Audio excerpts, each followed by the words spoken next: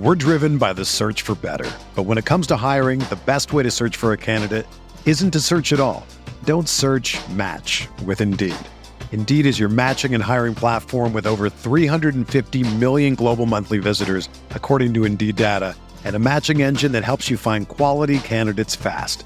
Ditch the busy work. Use Indeed for scheduling, screening, and messaging so you can connect with candidates faster.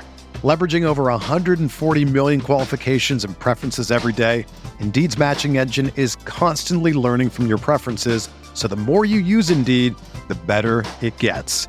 Join more than 3.5 million businesses worldwide that use Indeed to hire great talent fast. And listeners of this show will get a $75 sponsored job credit to get your jobs more visibility at Indeed.com/Blue Wire.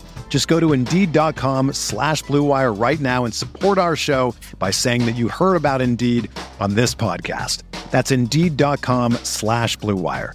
Terms and conditions apply. Need to hire? You need Indeed. This podcast episode is brought to you by Coors Light. These days, everything is go, go, go. It's nonstop hustle all the time. Work, friends, family, expect you to be on 24/7. Well, sometimes you just need to reach for a Coors Light because it's made to chill. Coors Light is cold lagered, cold filtered, and cold packaged. It's as crisp and refreshing as the Colorado Rockies. It is literally made to chill. Coors Light is the one I choose when I need to unwind. So when you want to hit reset, reach for the beer that's made to chill. Get Coors Light in the new look delivered straight to your door with Drizzly or Instacart. Celebrate responsibly. Coors Brewing Company, Golden, Colorado.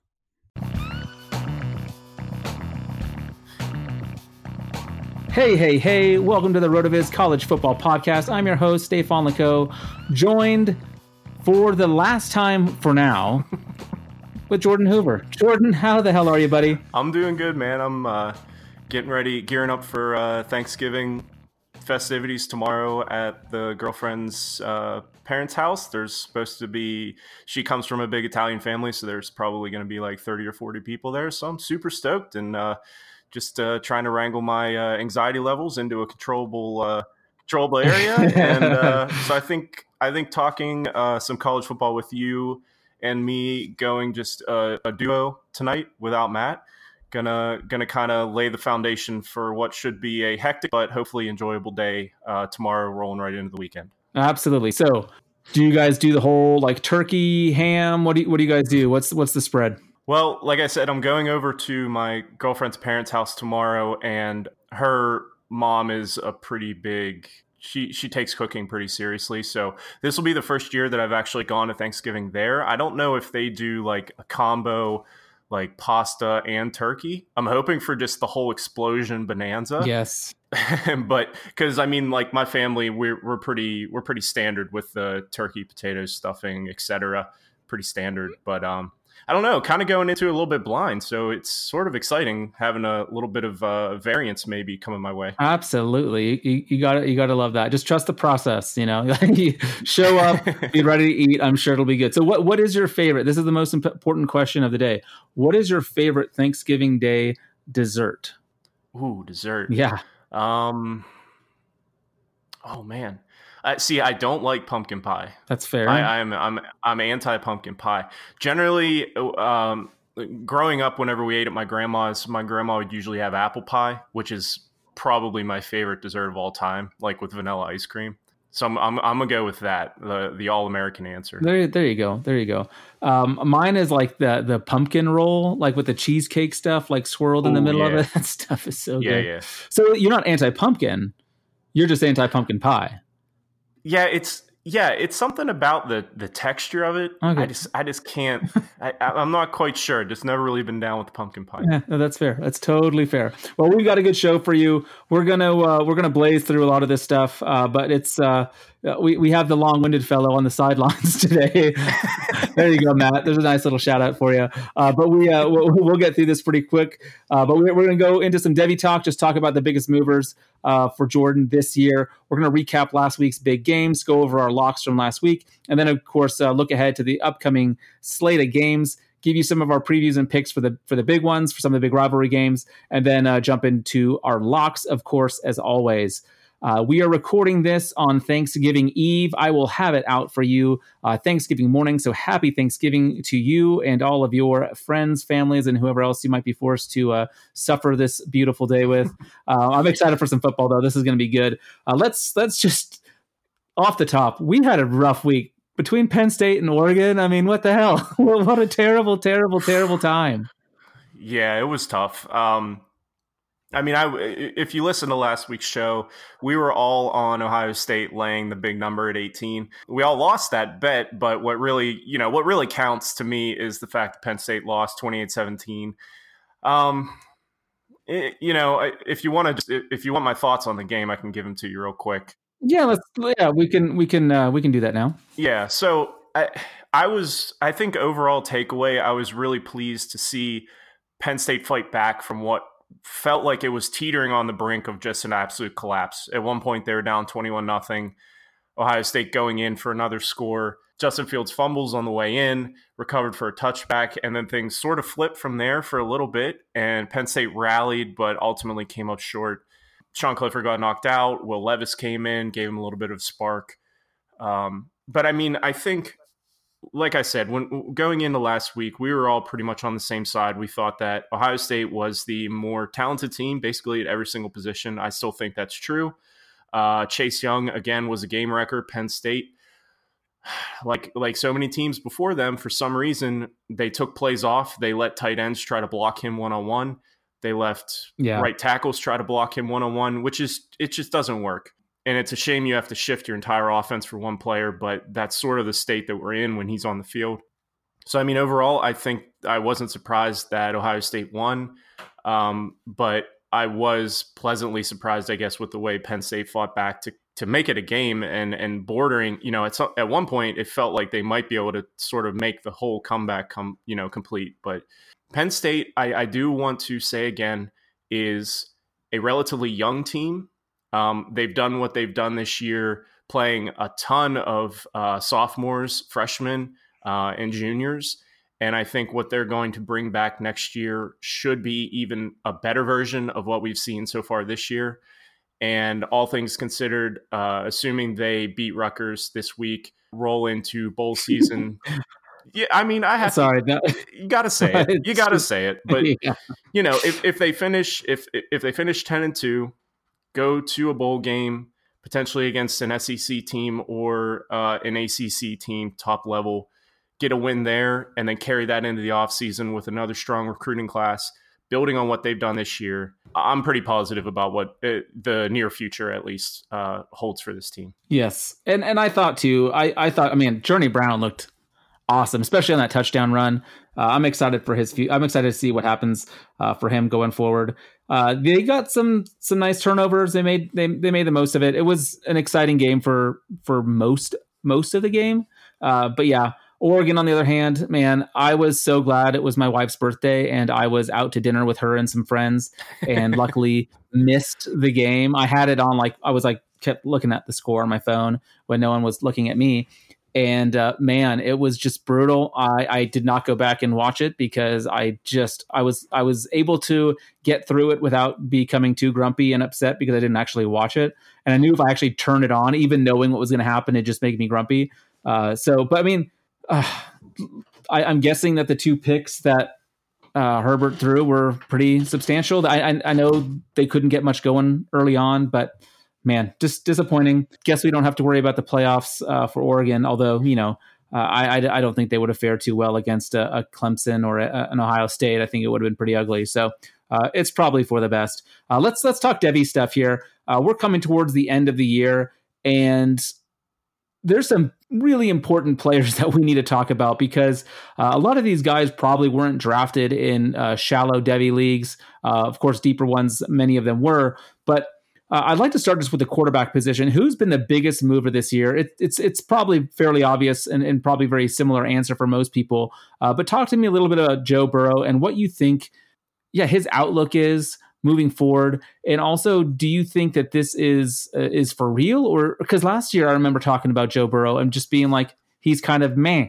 And so I'm curious if you think this season has been one of growth for him or just one of numbers. So just take me through that, will you, Jordan? Yeah, I mean, I think it's an excellent question, and I don't know if I have a really solid answer because I am sort of the opinion that Joe Burrow being teaming up with Joe Brady, who LSU brought in as their I don't know what his title is, co-offensive coordinator, passing game coordinator, whatever you want to call it.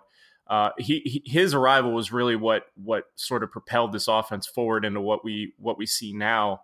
And obviously he has a ton of talent to throw to, one of the best wide receiver cores in the country, and a coaching staff now that feels pretty content just to keep the pedal down.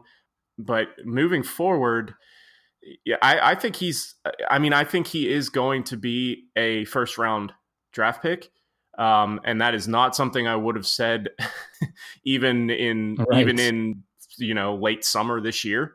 And I think that it's hard to deny, especially how efficient and accurate he's been, which I think is one of the more important parts of a quarterback's prospect evaluation in college, is how accurate they are, which was a big reason why I was down on Daniel Jones, down on Josh Allen. And obviously, there's still a lot of time left for those guys to ultimately end up where they end up. But it's hard to deny how good he's been, Burrow, that is, in those categories. And I think that's what translates over to the NFL. Now, I will say that I think that just as basically any quarterback is, it's landing spot dependent. If he ends up somewhere on a team with little to no skill weapon talent, with a coach who is not forward thinking, I don't know. I'm not really sure. He's not super mobile, which is something I think now we're seeing is more and more important when the secondaries in the NFL get markedly better from college. Coverage tightens up. Windows are much more narrow to throw into. It really helps when your quarterback can't scramble, even just to pick up first downs and keep series moving. And maybe Burrow can. It also, it gives him that floor as exactly. Well. Yeah. So I mean, maybe Burrow can do that. I don't know, but he's not necessarily a dynamic runner. So I mean, the draft capital will be there. His final season, metrics are off the charts. So, I mean, he looks like a solid prospect, but it's just that the sample size is very small, and he was surrounded with a ton of talent this season at LSU. So I think a couple things break wrong, and he might be a miss. And I know that's kind of a general take and sort of the take on every prospect, but I don't know if you feel differently or not. I always find it difficult to analyze players when they make such a huge jump from one year to the next, because like I said, last year, we weren't really talking about him. So a guy like Trevor Lawrence or Tua, we've been on them since they started, like they've been really exciting and just have shown this incredible talent and continue to grow and all this kind of stuff. Joe Burrow went from just kind of like a middling guy where, he was, couldn't hack it at Ohio State, had to transfer out, ends up in LSU, and like you said, now is surrounded by this great cast. So I am a little bit more skeptical on him than the others. I wouldn't, if I was putting a franchise together in the NFL, I wouldn't be picking him. I would want to go with one of these other guys or just pivot away from the quarterback position. But in Devy drafts, especially in Superflex, depending on where he ends up, it could be really interesting. Unfortunately, for most quarterbacks, you end up on a pretty crap team because you're getting drafted early, and the people drafting early are there for a reason. So I'm not super excited about him. I have zero Burrow Devy stock though, so I'd rather see where a guy like if Jacob Eason declares, see where he ends up. Because I think they could have similar NFL careers depending on landing spot. So, but definitely from someone who we weren't talking about at all last year to where he is now is pretty incredible. Let's go over to running back. Who's the biggest mover for you this season at running back? So this is a guy who was, relatively drafted relatively early, even before the season started. But Chuba Hubbard, I think, has taken a step even further and pushed himself into that upper echelon of running backs that we've been talking about now for the last 2 or 3 years of the 2020 class of being so special. Just looking at his stat line for the season, it's just absolutely absurd. Over 1,800 rushing yards, 20 touchdowns, 18 receptions to go along with 19 receptions the year before. He's a redshirt sophomore, so he is eligible to come out in the draft. Obviously, it's too soon to tell whether or not that's the case. I hope that he does. Because there's really no reason for him to hang around another year. Right. But really just the consistency that we've seen, and the huge workloads too. I mean, he's had 20 or more carries in all but one game. He's had over 100 yards rushing in all but one game. He's had a rushing touchdown, at least one in all but one game. He's had a reception in at least one reception in every single game. He's just been the offense, and he's really shown an ability to be a Christian McCaffrey type running back.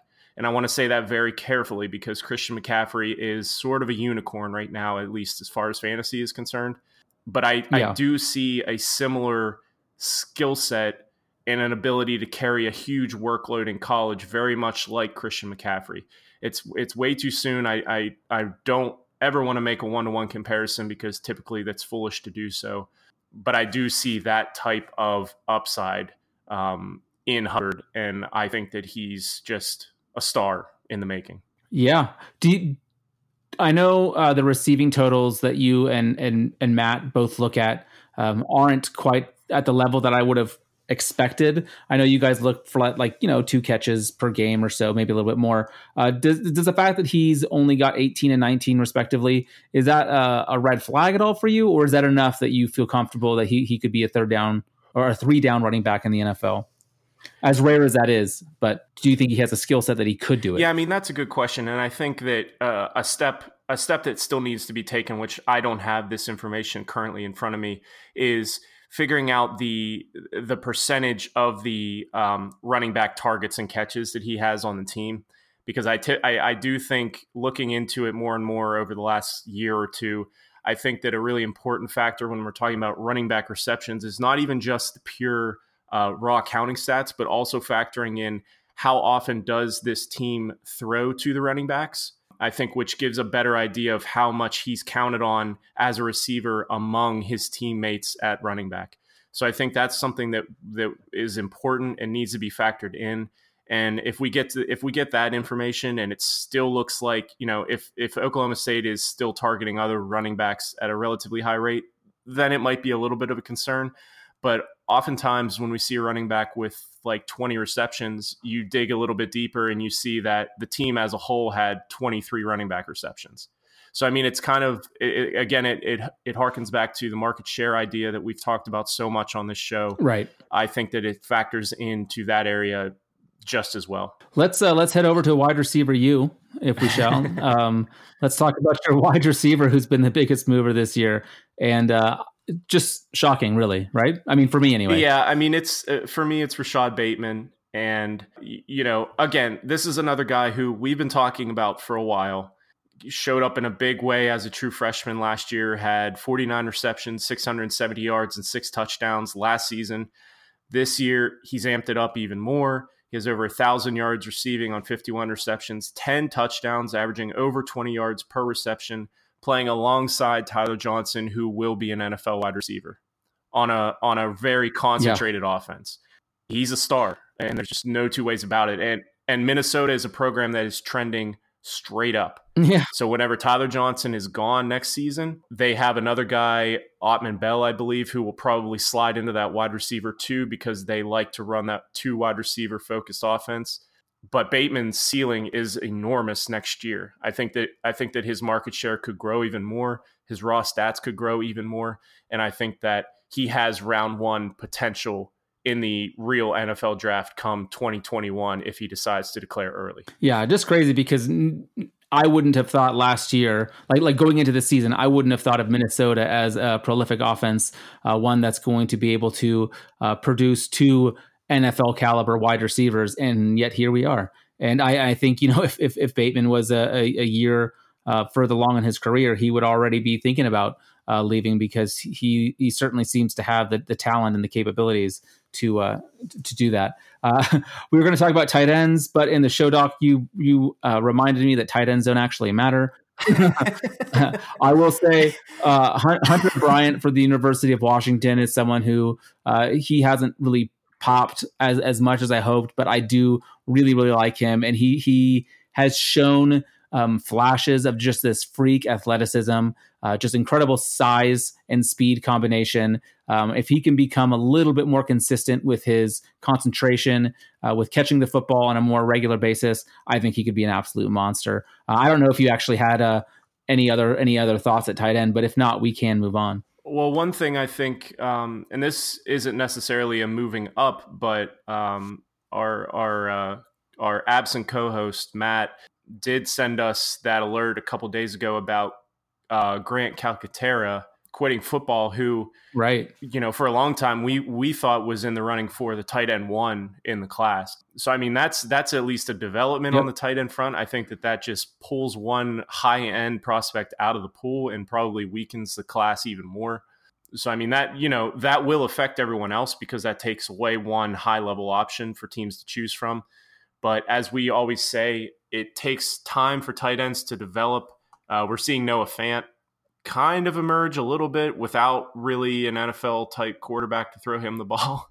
So, I mean, I think we see like what a little bit of an early emergence can look like, but even so, I think that it just takes time, and it's really a grind when you're trying to figure out tight ends from a Devy perspective. But, look for athleticism, look for production at a young age, and, try and just take your shots that way.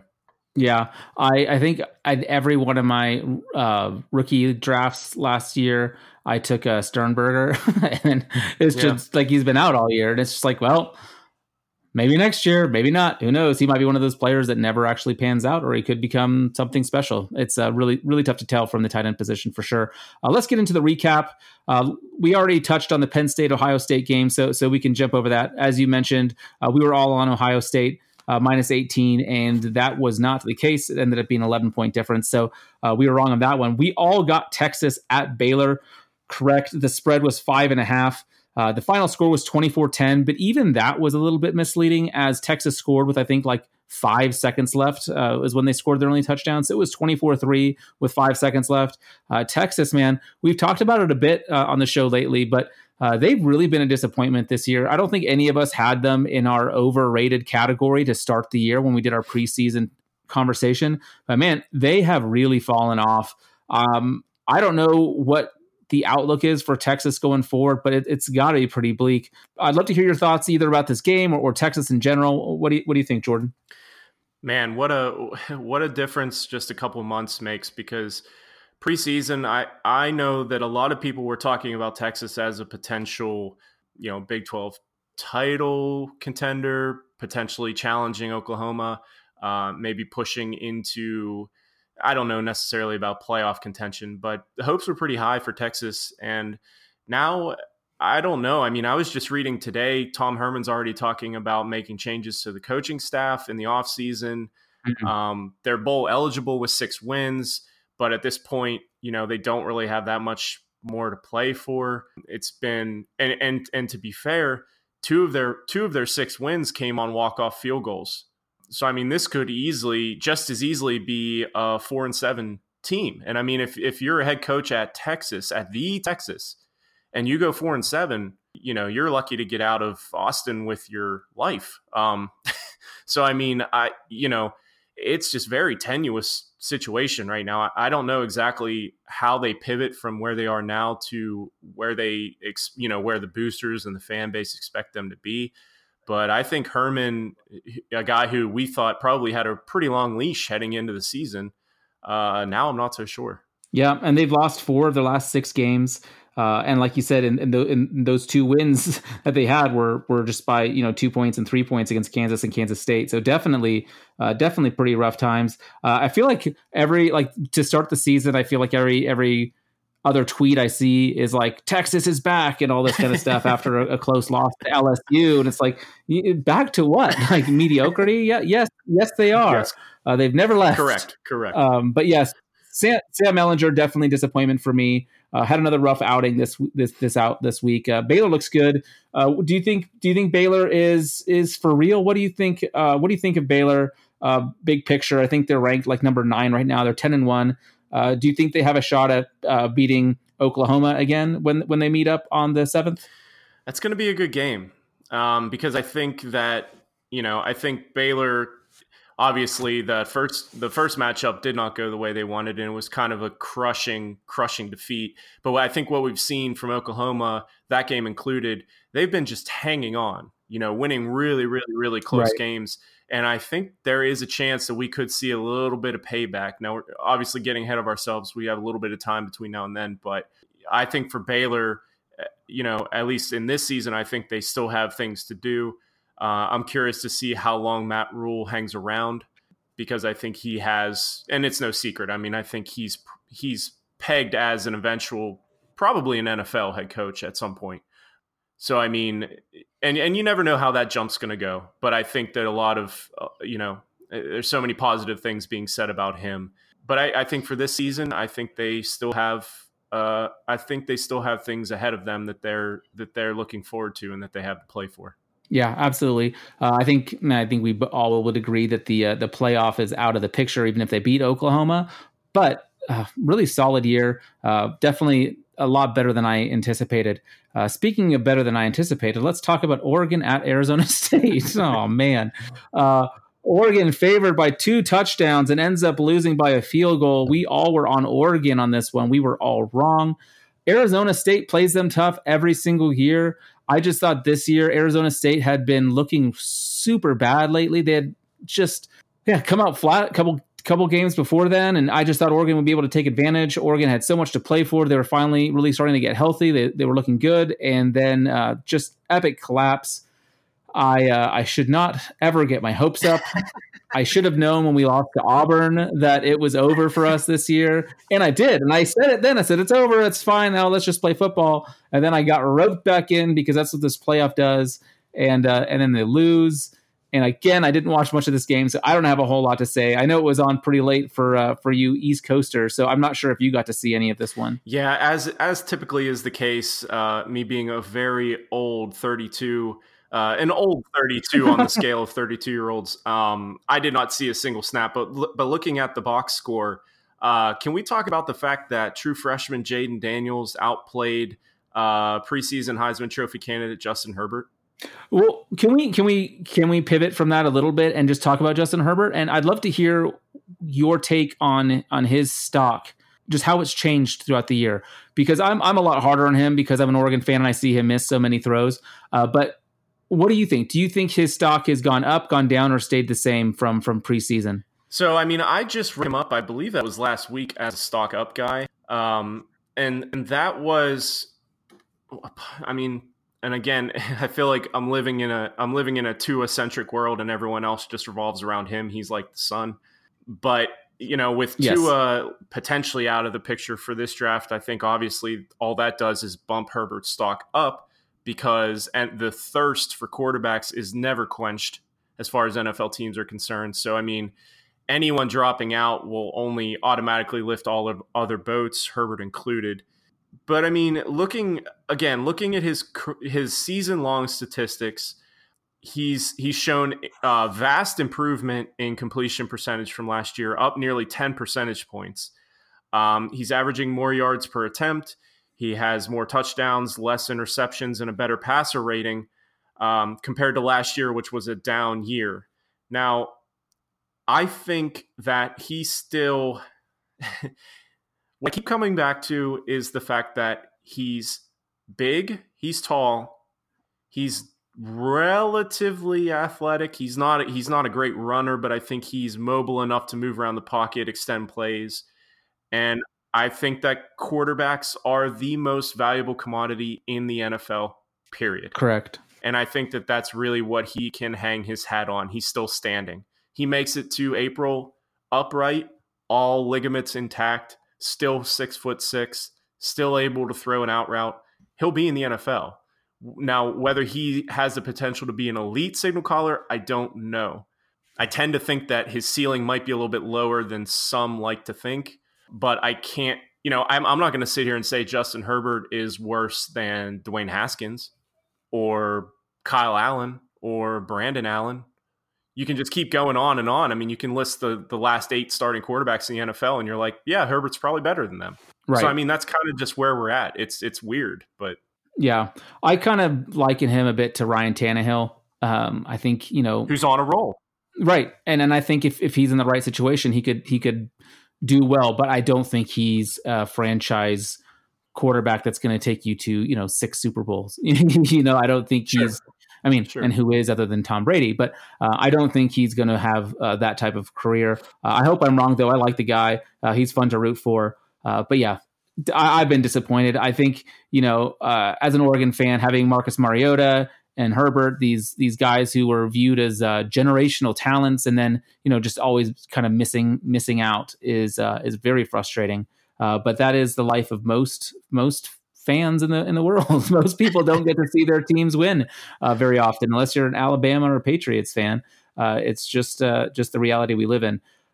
Let's move on. Texas A&M at Georgia. Georgia favored by 13. Texas A&M ends up keeping it close, 13-19. I was wrong on this one. You and Matt got this one right. I thought Georgia would be able to score more. I didn't know if I didn't expect Texas A&M to score less than 13 per se, but I thought Georgia would be able to get into the 20s, maybe low 30s against this A&M defense, which has been okay. But I just expected more from Georgia, and maybe that is my fault. What do you think about this Georgia team? Do you think that they have a realistic shot at winning everything this year? I know we talked a little bit about this last week. Matt and I sort of went back and forth with the hypothetical Georgia LSU matchup. I personally think LSU wins that, and perhaps comfortably, just because I give all credit to Georgia's defense. They are very good. I mean, they held Texas A&M to -1 rushing yards in this That's game. right. But at the same time, Georgia was outgained in total yards, 274 to 260 against Texas A&M. Still found a way to win, which is what's important. But I just can't get off this offense. Obviously, Texas A&M is good, but Georgia has talent. I mean, and that's what I just can't get over. I can't figure out if it's I can't figure out if it's the lack of skill position players, or if it's the coaching, or if it's all three. But there's just something about this offense that bothers me, and it's a rock in my shoe. I can't get past it. I know that technically right now they're still ranked 4th, correct, in the new rankings? I believe so, yeah. So I know technically, I'm actually not sure. Yeah, I think they are. So I mean, technically they are in the playoff as of right now. And if they beat Georgia Tech, and then if they beat LSU in the SEC title game, then yeah, they belong in the playoff. But I will be fading them hard if that happens. Whoever they play in that first round matchup, hard fade. I think I completely agree with you. Let's move on to our lock review. Speaking of a rock in your shoe and just not being able to get over things, I had another losing week. I thought, I'd do a big slate, get 5 wins out, and finally be back in over 500 territory. But no, I went 2-3. Pretty disappointing. Boise State at Utah State. I was on Utah State +8. They ended up losing by 35 points, and that was with Boise State's backup quarterback. So that was disheartening. I was wrong on Tennessee at Missouri. Missouri favored by 4, ended up losing by 4. And then the one that really crushed me was Texas State at Appalachian State. I actually bet on this a little bit later in the week. I waited till Saturday morning to bet on it. And so the over under when I bet on it was right at 50 instead of 51.5, which I had in the show doc. But the total was only at 48. So I missed that one as well, just barely. But a loss is a loss. The 2 that I got right, I was totally spot on and brilliant in my Virginia Tech over Pittsburgh take. The line was 3.5. Tech ended up shutting out Pittsburgh 28-0 and looking really good. That defense has taken some serious strides. I'll be curious to see what happens against Virginia this week in a nice rivalry game. I don't have a lock on that one, but I will be leaning Virginia Tech heavily. And then the other one I got right was Minnesota -13.5 at Northwestern. This one was actually a little bit closer than I thought. It ended up being 38-22, so only a 16-point difference. And Northwestern kept it close for portions of that game, which did surprise me. I thought Minnesota would win much more comfortably, so I was sweating that one out a little bit, but ended up being okay with that one. Matt had a also not great week. He went 2-3. His Memphis USF over 59.5, barely missed out. It was the total of 59. So he lost out by half a point, which was pretty freaking brutal, if you ask me. The Navy SMU over was 66.5. That one was also close at 63. His other one that he got wrong was Marshall Charlotte. He went to over 55.5, and that one only got to 37. So that one was pretty far off. The ones he got right, he had Missouri, Tennessee under 45.5, and that one went to 44. So that one was very close, but he got that one. And then he was on the under with Ohio State, Penn State, and got that. You had a nice week, Jordan. You were 2-3, and you have had multiple winning weeks in a row. So congratulations. Why don't you walk us through it? Yeah, someone's quietly sneaking up in the rankings here. Oh, yeah. 21-16 on the season, hovering right around that 56-57% threshold that I hear thrown around amongst the professionals and sharps, as they say. Yeah, so I went 2-1 on the week. I took Coastal Carolina getting 6 at Louisiana Monroe. Coastal Carolina lost, but kept it close, losing by 3. So I got the cover there in a high-scoring 45-42 game. I had Cal getting 3 at Stanford. They won outright 24-20 in a low-key rivalry. Obviously, both teams are pretty down right now, but I think this game really matters a ton to the kids who play because I think they understand what it means. And that's kind of narrative street, but I think that's kind of like a rivalry every year that doesn't really get talked about that much. And then I was on Indiana getting 9.5 against Michigan. That obviously went way, way awry. Michigan just kept rolling. They won 39-14. It was close early. Yeah, it was. I was going to ask how much of that game you actually watched, because I watched a lot of it, and I was texting. It's like, man, Minnesota looks really. I mean, not Minnesota. I'm kind of in love with Minnesota. Sorry, Indiana looks really, really good. Like they were up 14-7 in the second quarter, and then all of a sudden it just got out of hand after halftime. And there were injuries too, correct? On Indiana's side, did they lose? There were in-game injuries in this game, correct? I believe so. I thought that one of the receivers whose name I always struggle to say, I think he got hurt for them. Yeah, and I think maybe an offensive lineman too. I know that I think a couple things sort of went wrong for Indiana. I still think they're a good team. They've just been hit so hard in the last couple of weeks with injuries at key spots. I think full strength, if you put this team full strength on, the field with just about every Big Ten team, they're either going to win or at very least compete. I think they're a really low-key good team. So, I mean, I think that's another team that, depending on how they finish, if they can get healthy over the next few weeks before bowl season, depending on the matchup, I'm probably going to be looking their way because I think they're low-key a really good team, although they did me dirty last week. Yeah, but to that point, they'll probably be overlooked as far as from a points perspective, from the spread. They'll probably be overlooked, and you can probably find some value there. So I think that's definitely a good call. Speaking of Michigan, I'm curious your take on this. Let's talk about this upcoming week here. We've got Ohio State at Michigan. This is the big one, right? Like Michigan +9 here. Michigan has been so much better ever since halftime against your Nittany Lions. I'm curious what you think is going to take place in this one, because I am struggling to believe that Ohio State is just going to run away with this thing. Yet, traditionally speaking, on the year, betting Ohio State to cover has been a pretty safe bet. So what do you think here? You go in Ohio State, or do you think Michigan can keep this one close? This is one I've gone back and forth on basically since Monday. I think if I were to make this line, I would make it a little bit closer to 11 for Ohio State. So, I mean, I'm going to lean Ohio State here, laying the 9.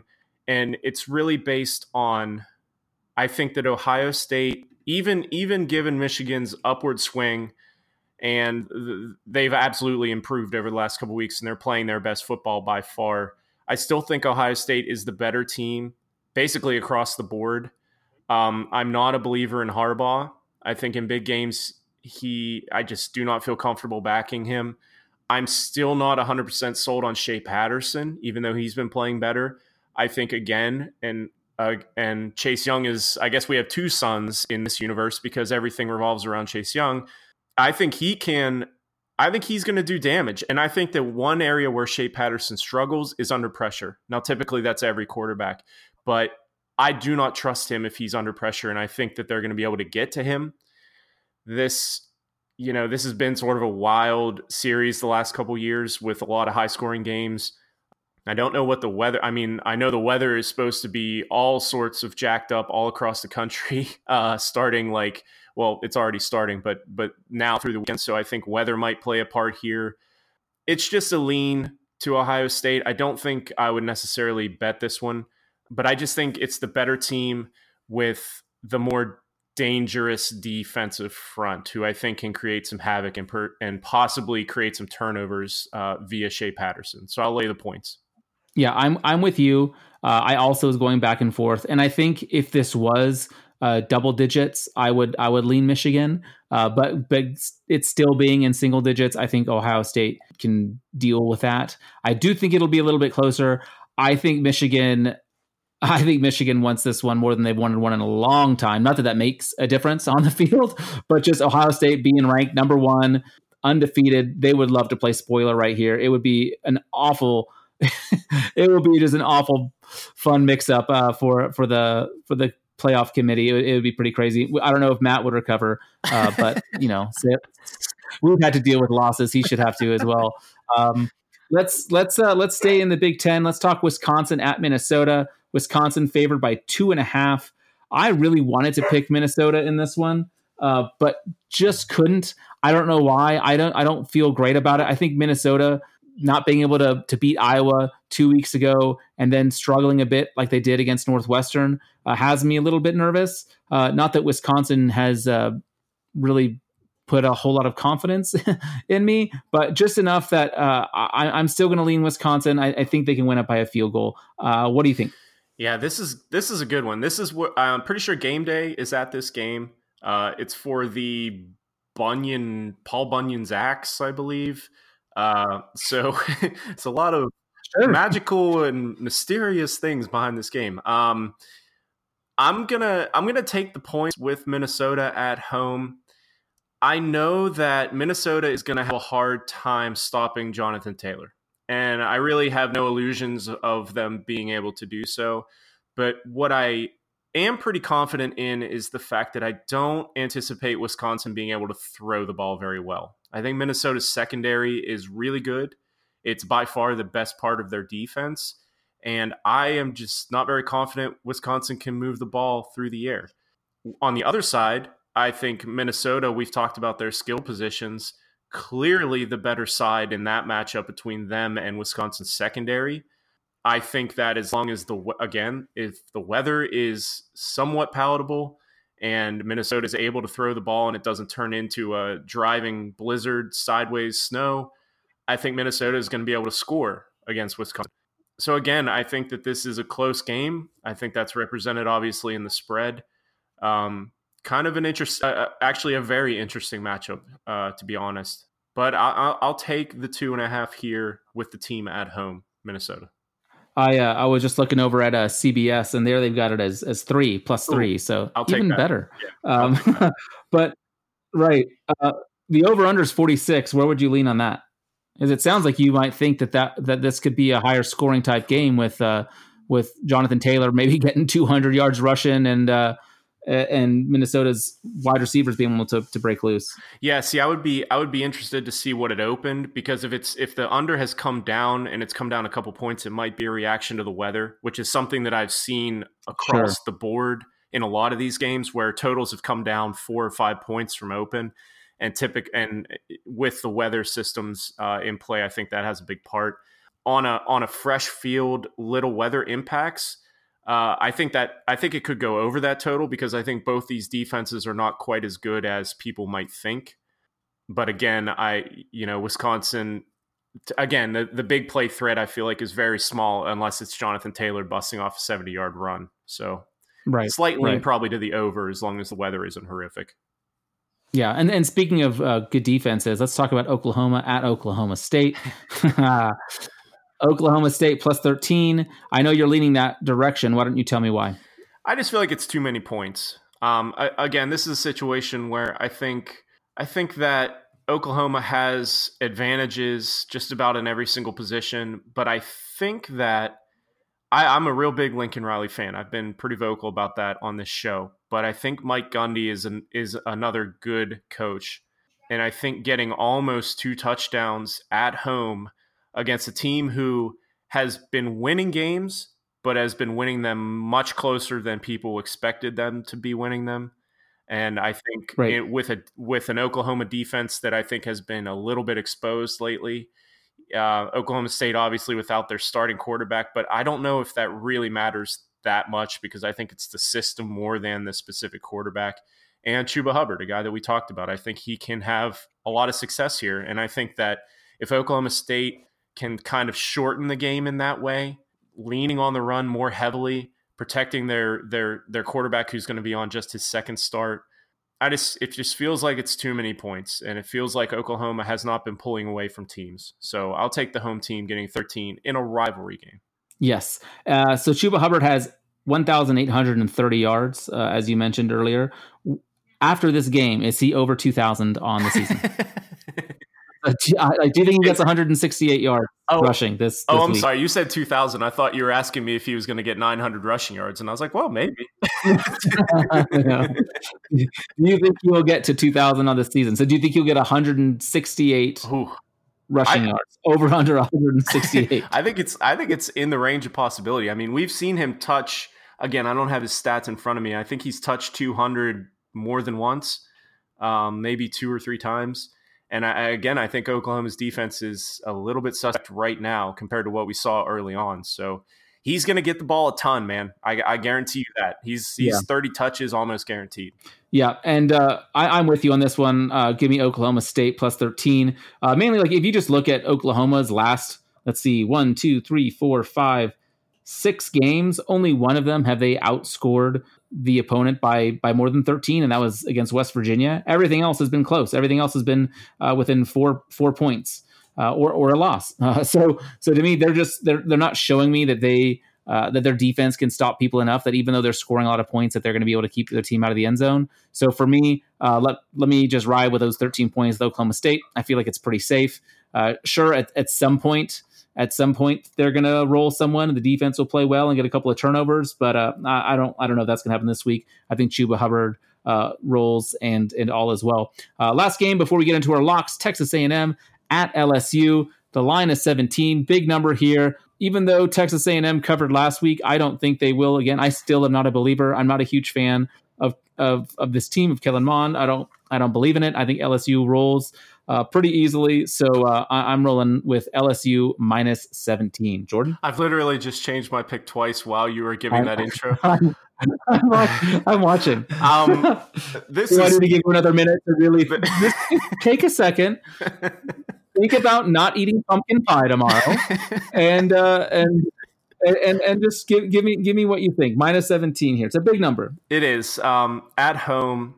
What kind of concerns me, we've talked about Kellen Mond a lot on here and how we're kind of like, we're not really Mond believers, I would say is a fair term, but LSU's secondary is beatable. And I think that's the most vulnerable part of their team. I kind of see a scenario here where LSU probably jumps out early and probably carries a hefty lead into the third quarter.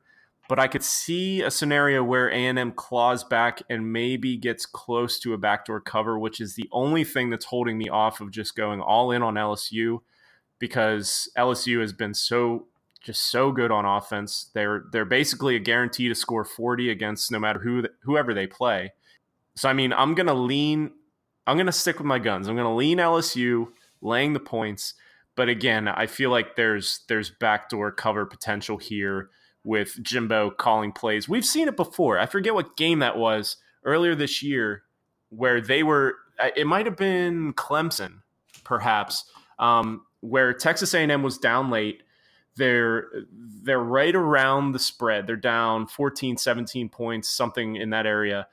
Was it against Alabama? It might have been. They're driving down late. Jimbo's calling timeouts. The game is completely out of reach. He's calling timeouts to score a touchdown, and he would never say it was to cover the spread, but that was to cover the spread. But it totally was. So, I mean, that's like a sort of an intangible, wishy-washy type thing, but we've seen it before. So I'm just saying, heads up on this one. It's just a lean. Yeah, no, I think it actually was Clemson because they scored with 10 seconds left to finish the game. That's so funny.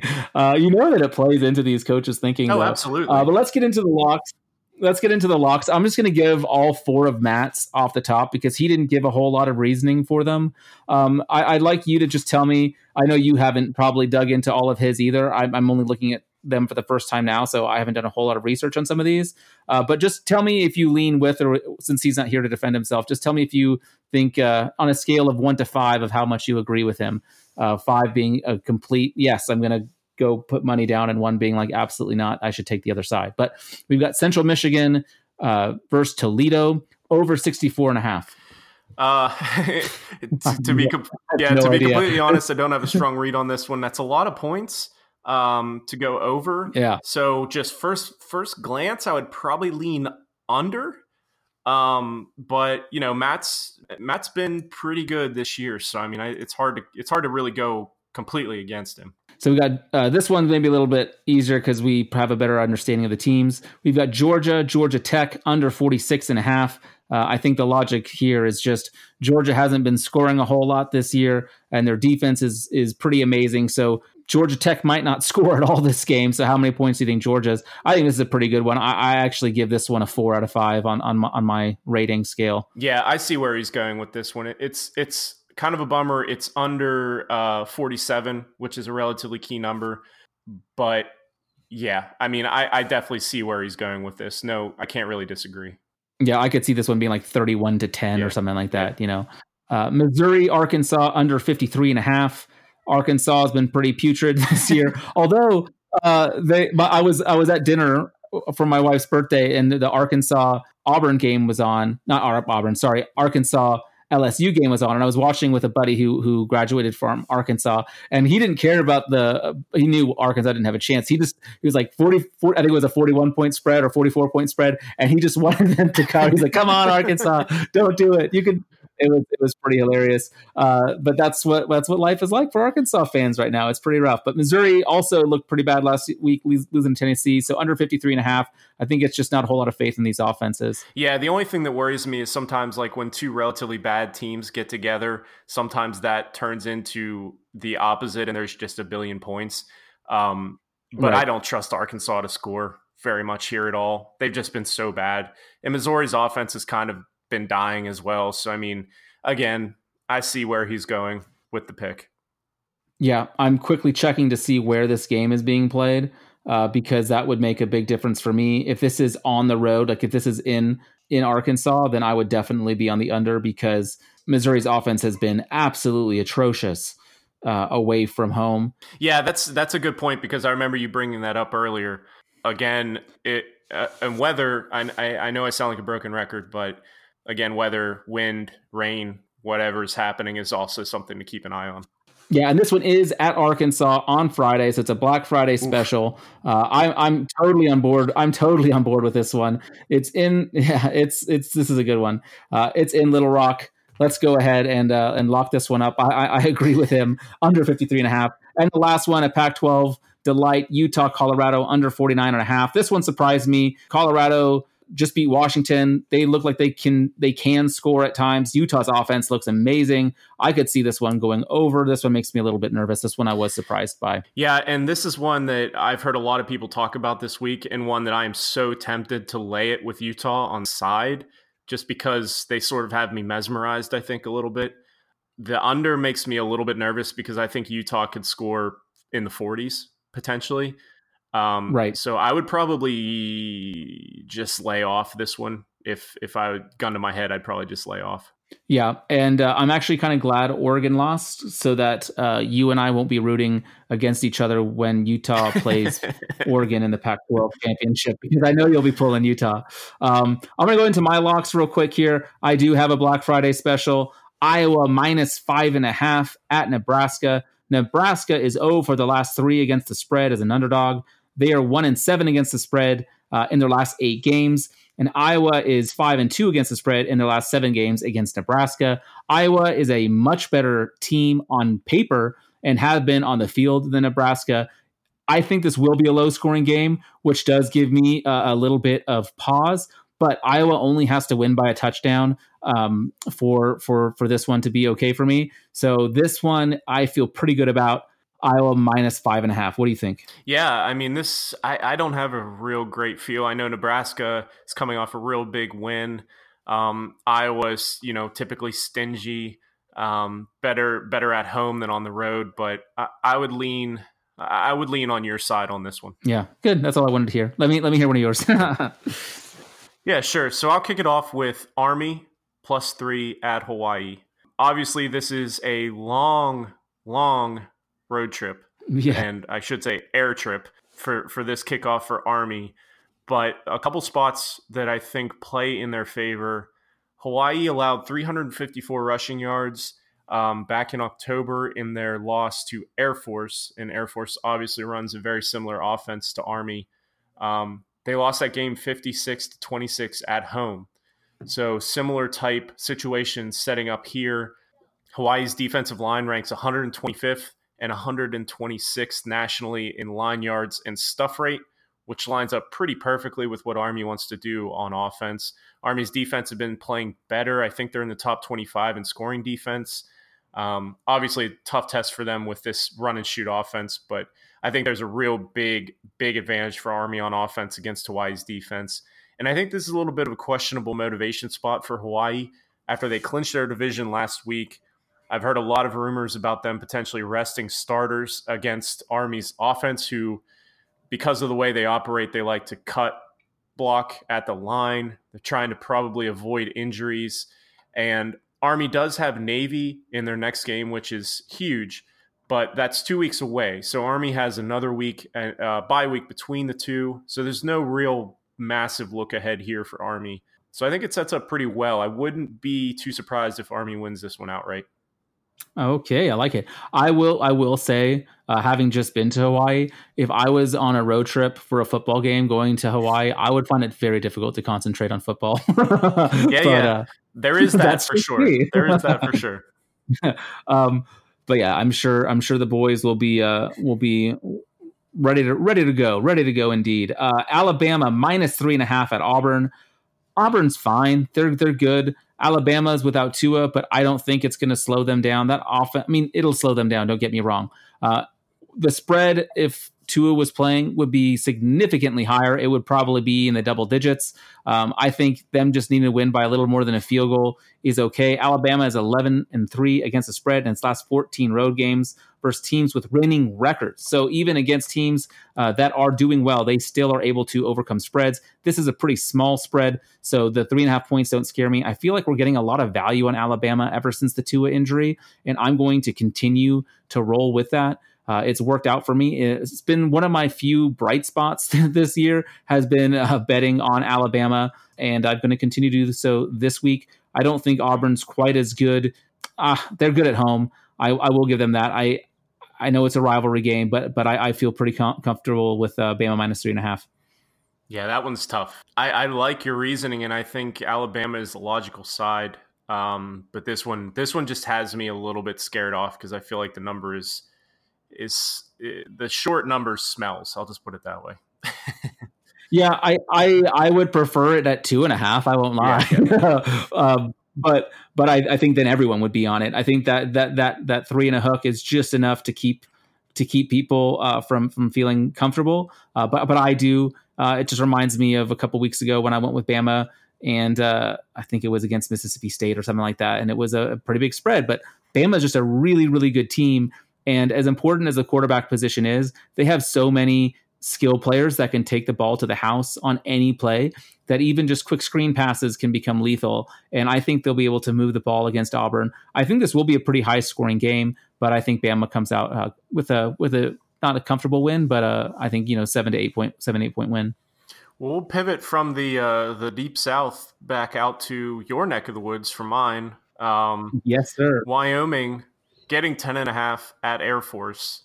Spoke about Air Force briefly when they went to Hawaii and absolutely ran all over the Rainbow Warriors. I think that they may have a bit of a tougher a go of it against Wyoming. The their defensive line ranks 6th in line yards in the country, 20th in stuff rate. So hopefully for me, that kind of slows down Air Force's running attack, which is obviously what they want to do. Neither team really wants to or can throw the ball that well. But then the weather forecast, I checked it today, looks pretty brutal with temperatures in the low 30s, upper 20s with 20 to 30 mile per hour winds. That sounds lovely right now. It was. I woke up this morning. I live just a little bit, just not too far away from Colorado Springs. About an hour, and it was 7 degrees this morning. We got 20 inches of snow over the last couple of days. Okay, well, I should say low 30 sounds balmy and warm. It's like a day. Well, I should say the weather forecast is a heat wave with 20 to 30 mile per hour winds. So I think it just could be sort of like a blustery, shitty sort of day, which typically lends to an under type game. Yeah. This under is currently sitting at 41 and potentially might even fall even farther. So again, 10.5 points in a game totaled right around 40 feels like a lot. It just feels like a lot. I'm not in love with Wyoming by any means, but it just feels like too many points. Yeah. Yeah. No, I agree with you. My next one, I've got Ohio State -9. We talked about it earlier. I am locking it up. Ohio State are 12-6 against the spread in their last 18 games against Michigan. They are 8-3 against the spread in their last 11 games. So I feel good. I feel really good with Ohio State. I'm pretty sure, if I would have just started this year and just bet on Ohio State to every week against the spread, I would be a very wealthy man. And it's unfortunate that I didn't do so, but probably for the best because Matt doesn't need more people rooting for Ohio State. So Ohio State -9. Again, like I said, if it was double digits, I'd be scared off. But 9 points seems like something that the Buckeyes can handle all right. Gotta love Ohio State. For my last, there we go. For my last one, gonna circle back around to the potentially sinking ship at Texas. Texas Tech is getting 10 on the road in Austin against the Longhorns this week. And I'm going to go with Texas Tech here. I mentioned before, Texas already at 6 wins. They're bowl eligible. So this game isn't really for much of anything. They're going to be in a lower profile bowl than they typically expect or generally in. So I don't really know if they have all that much to play for. We mentioned how close their record could be from 4-7 with those 2 walk-off field goals. Both secondaries are pretty leaky, so I wouldn't be surprised to see points scored here. We talk a lot about Tom Herman as an underdog. That's one of the most cliche things you hear in the college football betting community, and that's because there's merit to it. But on the other side, as a favorite, since becoming Texas's head coach, he's 13-16-0 against the spread with 8 outright losses. As a favorite, correct. So Texas, I think they're the more talented team, and I think that they probably do find a way to win this game. But I think Tech can do enough to keep it close under double digits. Yeah, I like that one. When I saw that one on there, I was like, oh yeah, I can roll with that. My last one is a fun one. It's Georgia State at Georgia Southern. I'm going over 57.5. It's a pretty big number, but I feel very confident. The total has gone over in 5 of Georgia Southern's last 6 games, and Georgia State is 6-2-1 on overs this year. Both teams like to score, so I think this one goes over 57.5 pretty easily. I'm not going to say by the third quarter, but it might be. I will be honest with you guys. I did a parlay bet with all 4 of these. I just put them all on one ticket. That's how confident I feel, and I will not regret that at all, I'm sure. I've been losing so much. I needed to make all my money back, so I'm going to make all my money back this week. That's on MyBookie. That's the classic. That's the classic bettors strategy, where when you're losing, the best thing to do is chase it and to bet more. And as far as I know, that's never turned out poorly for anyone, really. I mean, I don't think I can think of any situation where that's bad. So absolutely. You fully endorse my decision to go.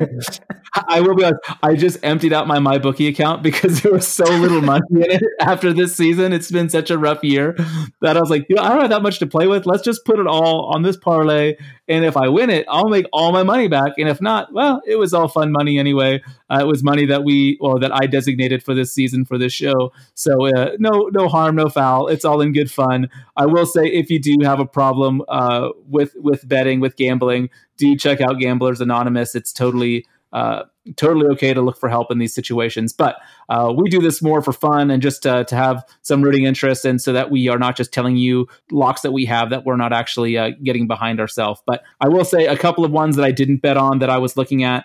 I was looking at the Apple Cup, Washington State versus Washington. The line 7.5. I was tempted to put Washington there. I think they could beat the Cougs by double digits. The other one that I was looking at, because it's Oregon and I'm a sucker, but I was actually looking at the under. I think the over-under in Oregon versus Oregon State is like 66.5.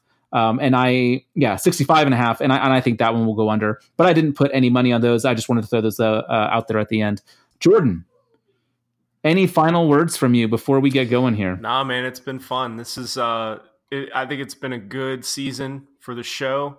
I think we've had some really productive talk, and I think that we've hit on a lot of key points as far as Devy is concerned. I think we've done pretty well in breaking these games. Hopefully made some people some money out there. And yeah, man, I mean, it's been fun. It's been fun shooting the shit with you guys every week and talking about football and getting a little bit of break from real life. And yeah, I mean, it's been good, man. Yeah, I've really enjoyed it. I look forward to our Wednesday and Thursday, depending on the week, our time to get together and chat.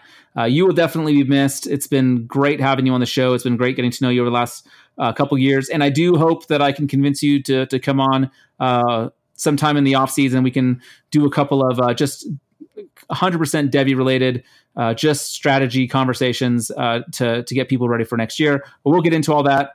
We still have football ahead of us, but just wanted you to know, really appreciated you being on the show. Been great getting to know you, and your wisdom and insight will be sorely missed. The poor listeners are going to be stuck with Matt, who of course is also awesome. I just like to bust his balls a little bit, but no, it'll be good. We do have, we will have a couple more shows for you guys this year. There's still a lot of football to be played, but this is Jordan's last episode for this season. So just wanted to take a minute to say thank you. So do reach out to him, Jay Hoover 9787 on Twitter. Tell him hello and goodbye and all those good things. Thank you so much, Jordan, for just your contributions and just being a part of the team. It's been really good. Of course, you can still find some of his articles over on RotoViz. So do be checking those out. We've got some Thanksgiving feasting to do. Are you ready? Are you prepared for the unknown of tomorrow? Dude, I'm already ready. I already slipped on the sweatpants. Might not change until till the end of tomorrow. So I'm fully prepared. There you go. That sounds good. I'll be heading down to my brother-in-law's. He was like, I don't ever watch football. I was like, well, I'm bringing a projector in my computer and I'm going to be watching football.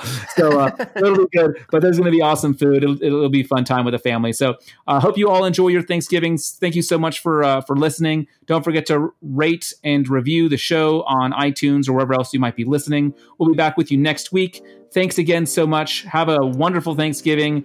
Be safe out there with all that crazy Black Friday shopping. Actually, just stay indoors, enjoy your family, enjoy the time off, and have a great weekend. We will catch you next week. Okay, parachutes ready. Boy, the things I go through to get auto loan rates as low as 0.99% APR for 60 months on new vehicles with PenFed. You are aware that you don't have to be a military member to save hundreds on your auto loan, aren't you? Anyone can join PenFed. As someone terrified of heights, I probably should have looked into that. Probably. Drop me off at the shore. PenFed Credit Union. Visit PenFed.org/autos or call 1-800-247-5626. Advertised rates available through the PenFed car buying service. To receive any advertised product, you must become a member of PenFed, insured by NCUA. Whether you're a world-class athlete or a podcaster like me, we all understand the importance of mental and physical well-being and proper recovery for top-notch performance. That's why I'm excited that Unified Healing is sponsoring this podcast. Unified Healing is a new and super innovative global network of wellness centers powered by Energy Enhancement System, or EE System. If you haven't heard of the EE System, you'll want to listen up. This technology promotes wellness, deep relaxation, purification, and rejuvenation. At hundreds of locations across the globe, access to a center is easy and affordable. Interested in experiencing the EE System technology for yourself? Go to unifiedhealing.com/bluewire to learn more and find a center near you.